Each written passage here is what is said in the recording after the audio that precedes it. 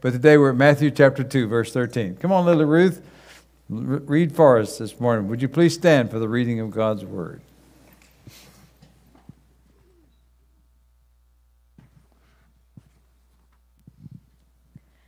After the wise men were gone, an angel of the Lord appeared to Joseph in a dream.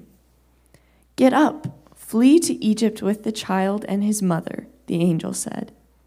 "Stay there until I tell you to return, because Herod is going to search for the child to kill him." That night, Joseph left for Egypt with the child and Mary, his mother, and they stayed there until Herod's death. This fulfilled what the Lord had spoken through the prophet, "I call my son out of Egypt."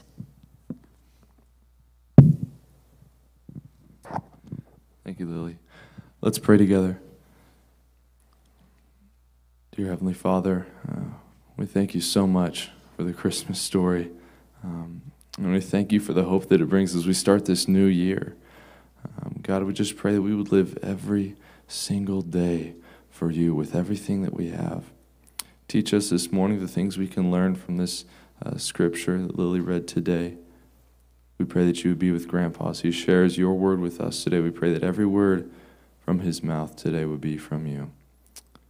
Thank you for this church. Thank you for the people. Thanks for the worship. And thank you for your son, Jesus. It's in your name we pray. Amen. Amen.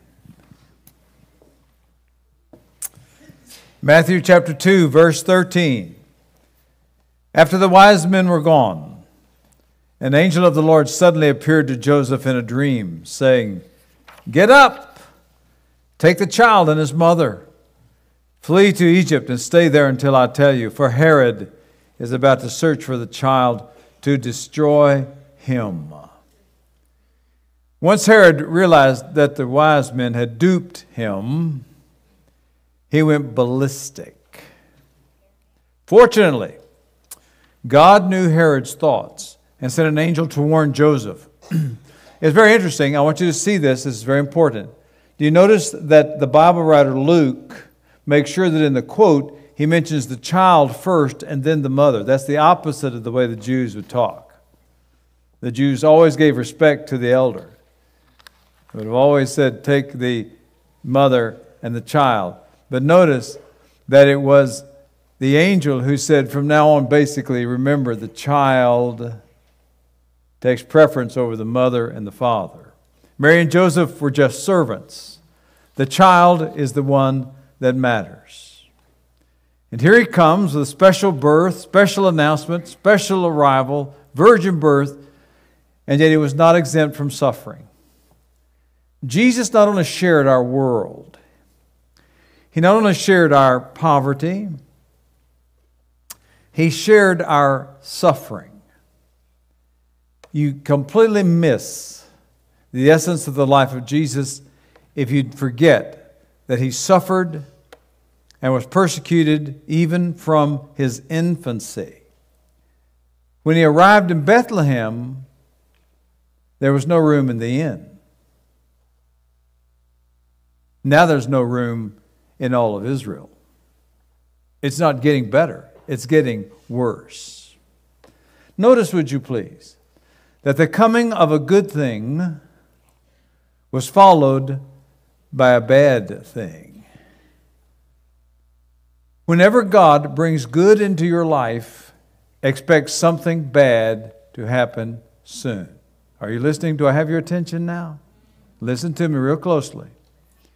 This is true in all of our lives. Expect this. No matter how good life gets, watch out, it's coming. No matter how high the mountain you're on, look out, the valley is beneath you. Troubles always follow victories. Always.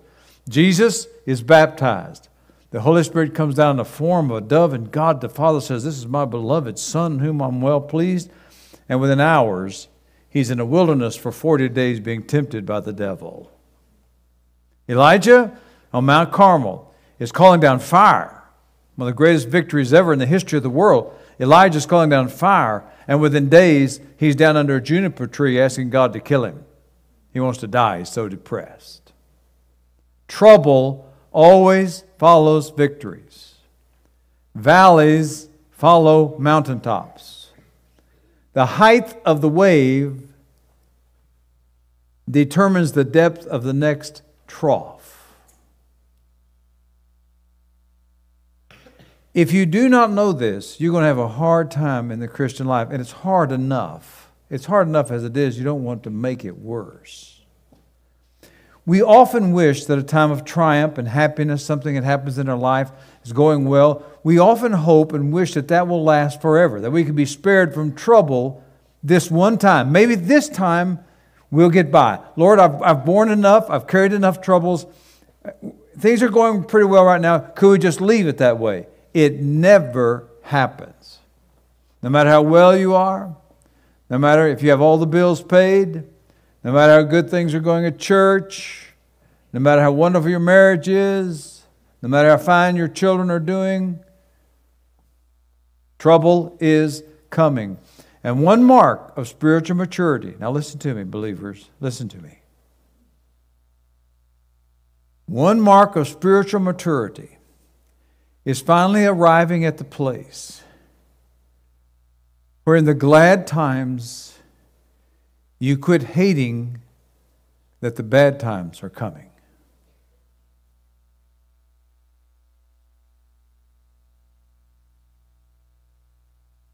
A mark of true spiritual growth is that when you're going through a good time,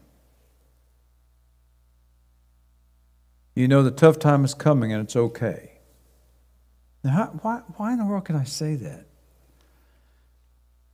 Paul the Apostle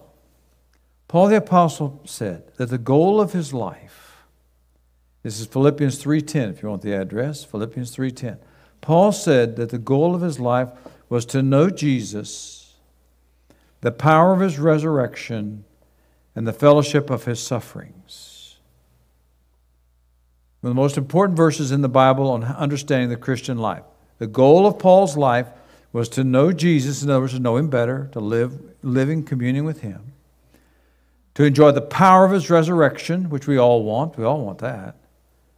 He said, but also to have the fellowship of his suffering. In other words, Paul's goal was to know Jesus better so he could have the power, and the way he knew he could have the power was by going through suffering.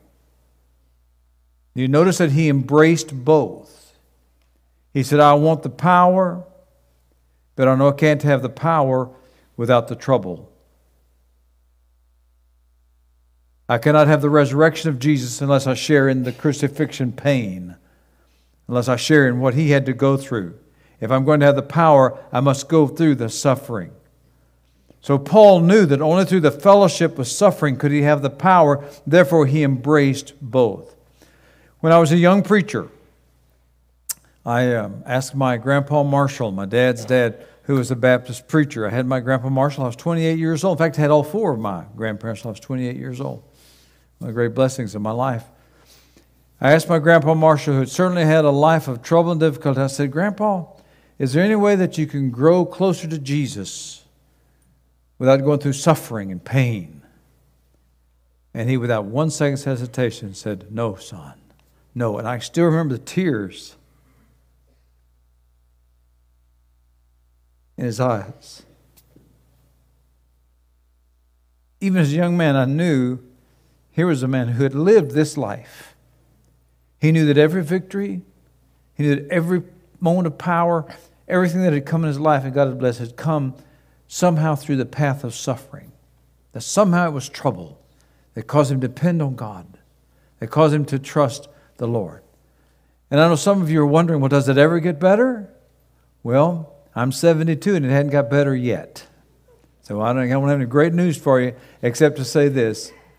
If you're a child of God, you're going to go to heaven someday. Somebody say amen. All right. Now verse 14. Let's go. Verse 14. I can tell I have your attention. You know, anybody who thinks that preaching is a one-way street has never preached. It's definitely a two-way street. And I can feel that for many of you, that thought is going to stay with you for a while. When God does something good, expect something bad. Now, verse 14. So Joseph got up And he took the child and his mother. Notice again, child first, mother second. See, Jesus most important, everybody else serving. Took the child and his mother while it was still night and left for Egypt. Now, night is not only a time of day, but it's the way everything was dark and ominous. We're going to show you a picture here. I want you to show the picture that I've got, Luke Merson's picture. This is Luke Merson's art picture. It's called Repose in Egypt. Once again, I'm going to stop and I'm going to say to you again what I've already told you twice, now thrice. If you're an artist, you have ways of reaching people that those of us that are not artists, we do not have. If you're a writer, make sure that some of your writing is about Jesus. You find a way to promote Jesus. If you're a good painter, you paint pictures that bring honor to Jesus. If you're an artist, anything that you can do, give it to Jesus. I am not an artist. In fact, I have an earned doctorate, as you know, and the only less than a C I ever made in school was a D plus. Anybody want to guess what it was in? Art, exactly, all right. So I learned early on, I am not an artist, but some of you are. And you can do stuff like this. This is Merson's painting, Repose in Egypt. Notice that it's dark, it's ominous, except for the light coming off the halo of the baby Jesus. Notice the Sphinx, even the Sphinx is looking grateful. See, the artist can say that. The artist can do things that we who just speak straightforward words, we can't do. In other words, he's saying Egypt was blessed, that Jesus chose them for the place of rest. And then it's Jesus who's the light of the world. And then, down in the lower right, now don't miss this. You see down in the lower right, that's Joseph, asleep. The family is at repose. They are resting. They're going to Egypt. Thank you, folks. You can take it down now. Fleeing into Egypt was not a great thing, but it did save the family from something worse. Okay, here we go. I don't go deep very often, as you know. I try to preach where we are, where we live, but now listen to me. God lets us be in situations that keep us from even worse things.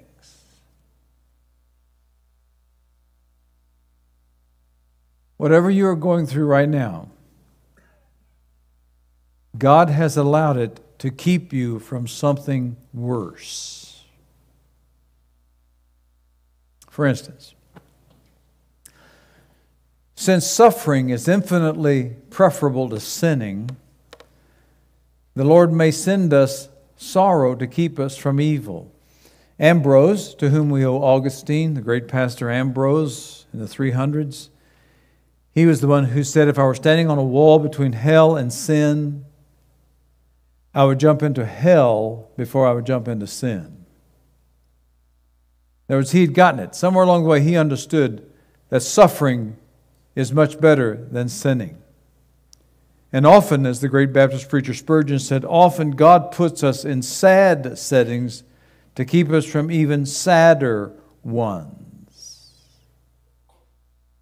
Whatever your situation now, whatever you're going through, God has given this to you to keep you from something worse.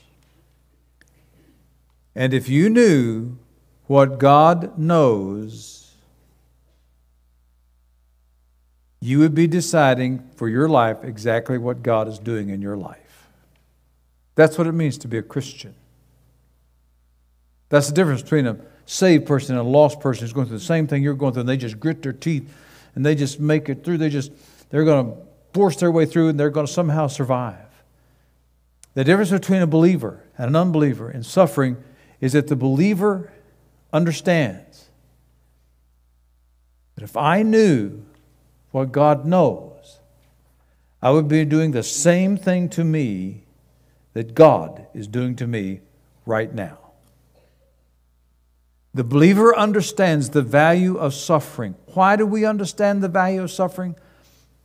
Why is Paul saying, I embrace suffering, I want to know suffering, I want it to come so that I can be stronger and better? Why do we believe this? Because our Lord and Master Jesus, when our Master decided to do the greatest thing He would ever do for us, He chose suffering. He went to a cross. He didn't choose some great glory. He didn't choose some great ride into town on a horse. He didn't have some big crowd come and cheer him. He said, I'm going to go through suffering. We live in a fallen world. The Bible says in 2 Corinthians 4:4, one of the most comforting verses to me and Ruthie and our suffering through the years, 2 Corinthians 4:4, the Bible is very clear. Satan is the god of this world. You forget that to your great loss. Satan is the god of this world. And so Jesus, coming into Satan's home court to reclaim what was his, he said, all right, sin brought all this suffering. Sin brought all of this. I will enter right into the strongest point of the devil. I'll go right in where he's the strongest. I'll go into death. I'll go into suffering. And I will redeem both of them and make them better. And that's what God does in our lives. This is what God does. He sees what's coming and He prepares in advance something that's ready for us whenever we're going through it. God knows in advance what's going to happen to us. And today's grace will not carry you tomorrow, but God is preparing grace today. He'll give you tomorrow that'll help you make it through whatever you're facing the next day. One of the great problems that we have as Christians, one of the most difficult things we have as Christians is an adrenaline addiction spiritually. A spiritual adrenaline addiction. Christians somehow think if they're praying about something and God doesn't do some miracle, then God's not at work in their life. If there's not something supernatural going on here, something so wonderful, we just go, wow. We are wrong to think that God usually, now listen to me, God usually hides in the ordinary. Did you hear what I said? When you're praying and you're going through something difficult and something terrible, and several of you in this room are going through some really hard times, I know I'm praying for some of you. I know. What we need to know is that God is working, maybe not some great miracle going on there, but God is working. God did not perform a miracle to save baby Jesus. Joseph had to go out and get on a donkey, I guess. Had to grab his wife and baby. And under the darkness of night, they just walked off. That's ordinary. When I was in Israel years ago, we approached the city of Dothan.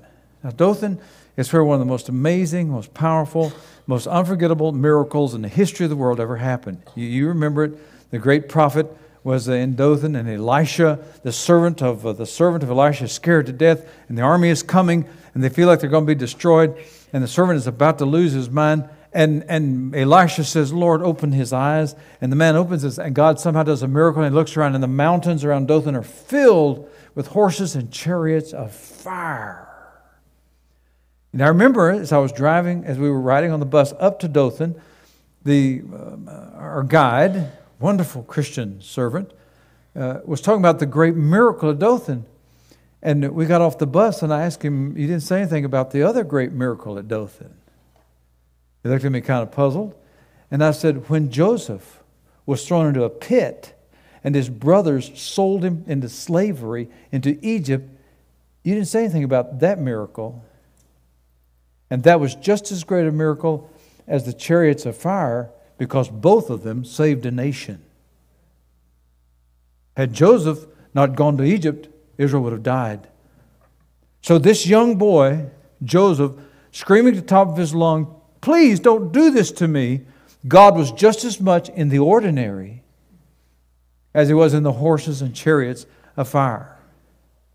To help Joseph and Mary and the baby in Egypt, God could have rained down money on them. Instead, He sent 3 wise men with gold, frankincense, and myrrh. Moses, one of the greatest miracles ever, the burning bush, the fire that needed no fuel, the picture of God. This fire burning and didn't need anything to burn. That's God. And that's a great miracle. But to save his life, all his mother did was put tar and pitch inside a basket so it wouldn't sink as she sent it down a river. When it comes to preaching, Isaiah, to be a great preacher, he saw the Lord high and lifted up. It was a great miracle, one of the greatest miracles of the Old Testament. He saw the Lord high and lifted up. God called him to preach.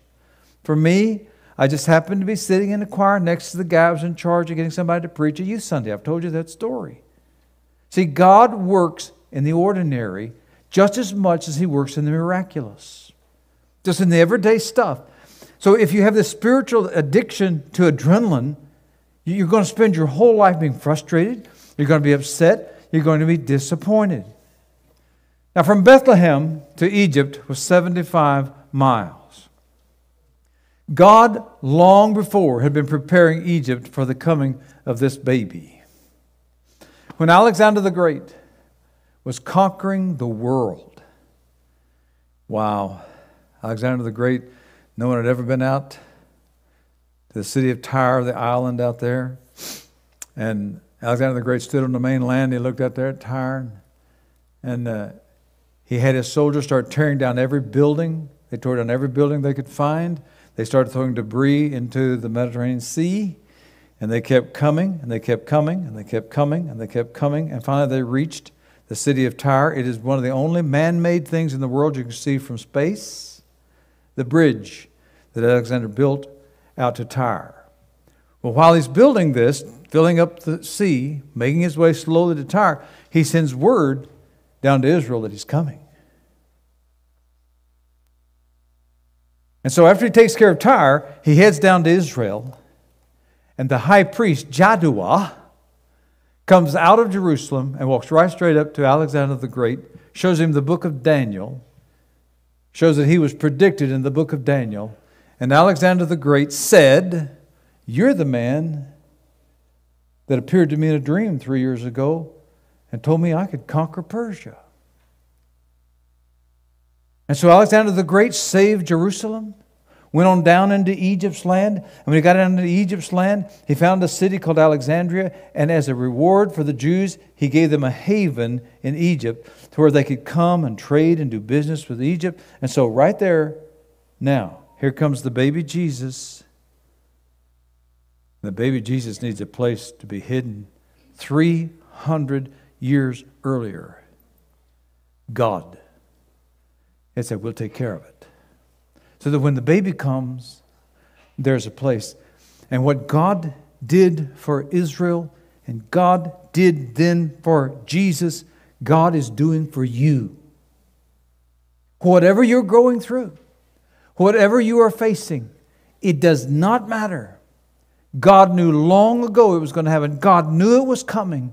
And God prepared some type of Egypt, something for you. God was not caught off guard when your loved one died. God was not surprised when you got sick. God knew from the first. And we as believers, we trust our Savior. He is one who climbed a cross for us. He died on a cross for us. And if He would do that for us, then He has the ability to see what's coming in our lives. And He has prepared a spot, things, people for us. And we believe that. Now, verse 15. Verse 15. Wow, what a message. Verse 15. He stayed there till the death of Herod. Let's stop right there. How long did he stay? Probably a few months. We know he was born just before Herod died and came back not long after Herod died. So a few months. But here's the point. Don't miss this. Jesus lived. Herod died. Now stay with me now to the end. It's really important. Jesus lived. Herod died. Everything that is opposed to Jesus will eventually be crushed and destroyed. The only thing that will be blessed forever is Him and what is connected to Him. Herod had an evil heart. He was fighting against God. He believed the wise men. He accepted the Bethlehem prediction.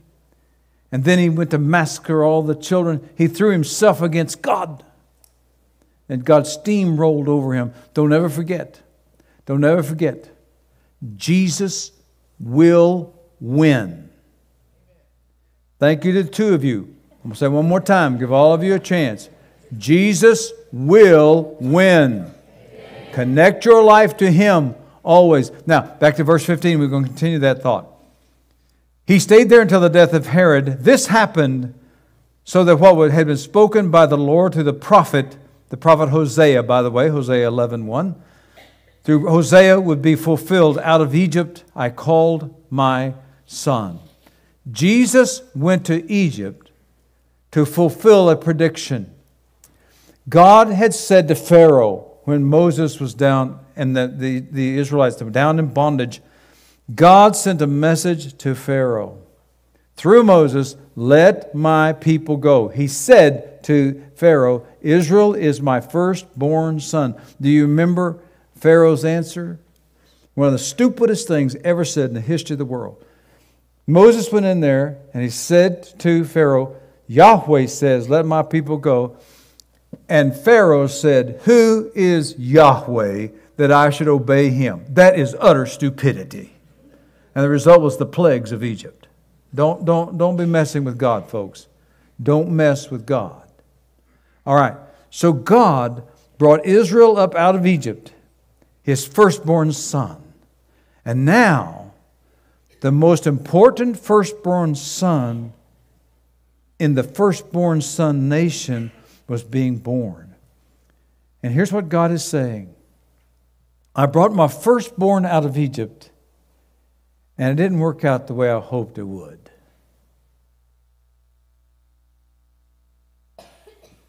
You always feel the heartbreak of God. I brought my firstborn son, Israel, out of Egypt. I put them right on the landmass where Europe and Asia and Africa meet. To go by land to those three continents, you've got to go right through Israel. You have to go by land through there. So God said, I called my firstborn out of Egypt, and I put them right there in this beautiful, precious spot, and they just didn't do what they were supposed to do. So it's as if God is saying, now here's what God is saying, I brought my firstborn nation out once, and it didn't work out too well. Now, I'm going to bring my firstborn again out of Egypt, and this time it's going to work. And it did.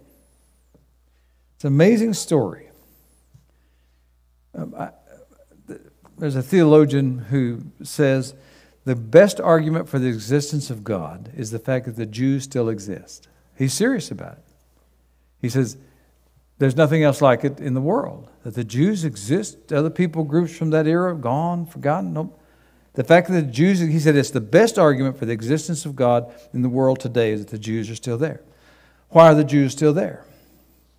Well, first of all, they kept themselves separate and unique because the Messiah was supposed to come from them, and they had to keep really good records and had to stay pure. They couldn't intermarry with other people. The Jews had to stay right here because the loved one was going to come out of them. And then they're blessed now because Paul says they are loved for the Father's sake. Because God loved Abraham, Isaac, Jacob, and all of those guys, He still loves them and shows His love for them by still being good to their descendants. That's the Jews of today. All right. Now, here's the beautiful thing. Now watch me, and I'm done. This is a nest doll. I love these things. They're great. All right. Once again, an artist. Did I mention about artists? Anyway, let's go on. Let's get on. Don't stop. All right. So you had a nation of Israel. And then the nation of Israel, God said He was going to protect. Then you had Egypt, maybe try to destroy the Jews. Nah, it didn't work out. So God protected them. So Moses got them out of there. And then you had them going to exile. And well, thought the Persians were going to get rid of them, but no, that didn't happen. They came back, and then Alexander comes down there, and you think, well, if anybody's going to destroy the Jews, it's going to be Alexander. Well, I'm a doggone. No, he doesn't.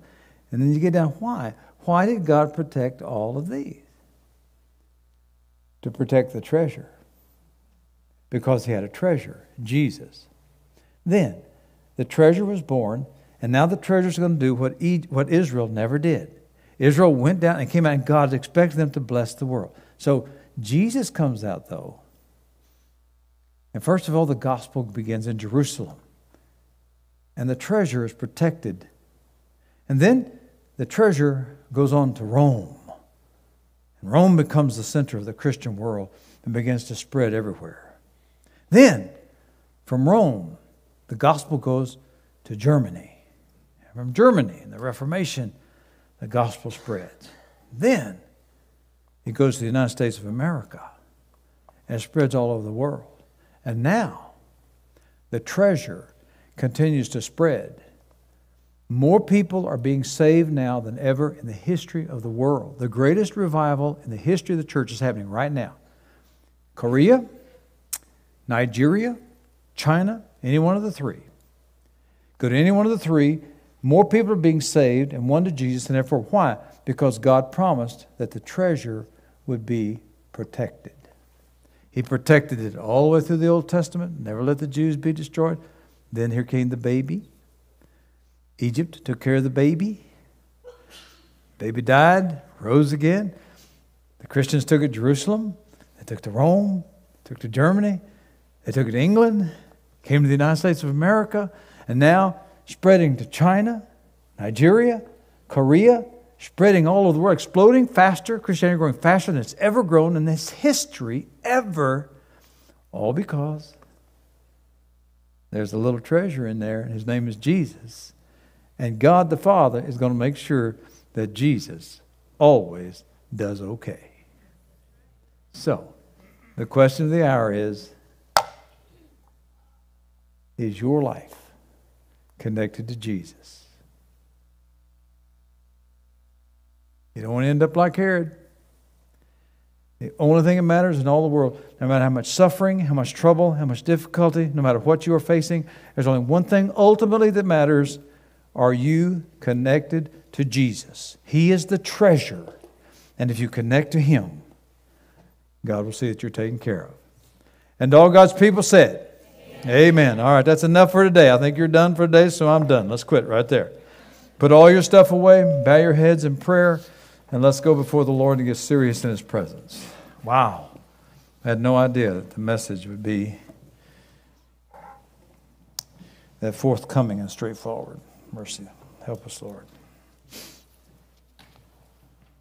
Obviously, there are many in the room that this message spoke to. Not because it's me. I know that. I got enough sense to know that. But because you are suffering, you're hurting, you're going through some type of trouble. Maybe you've been thinking about forsaking the Lord Jesus. Maybe you're thinking about some sin, and you need to be reminded you better keep your life connected to Jesus. He's going to win. I don't care what you think. What you say, He is winning and going to continue to win. The victory is His. For some reason, the message has spoken to many of you today. Now, would you just pray? Would you just pour your heart out? Literally, just pour your heart out, please, now in prayer. And as you pray, I pray something has been said that helps you and encourages you and lifts you up. And while Christians are praying about these things, may I speak to you who do not know Jesus. The Christian life is not a cakewalk. It's not easy. It is an uphill battle because we live in a fallen world because of the sin of Adam and Eve in the garden. Satan has become the god of this world because we invited him to be so in the garden. But in the midst of this chaos, there is one treasure, the Lord Jesus. One treasure whom God protects. God makes sure that everything that touches Him is blessed. And if you're an unbeliever, your opportunity is to connect your life to the Lord Jesus. And you can do that right now. Jesus died on the cross and then released the Holy Spirit to the world. And the Holy Spirit's going to come and deal with you right now, and you're going to feel this need, that you need to repent. You're going to sense, I must seek His forgiveness. You're going to ask Him. You're going to feel a desire. That's the Holy Spirit working in you. And if you are ready right now to receive Jesus, I want to lead you in a prayer. The prayer doesn't save you, but if the Spirit behind the prayer is there, if your attitude is right, you can be saved right now. Let me lead you in this prayer. You say it silently as I pray it out loud. Dear Jesus, I am sorry for my sin. Please forgive me. Come live in my heart. I receive you as the master of my life.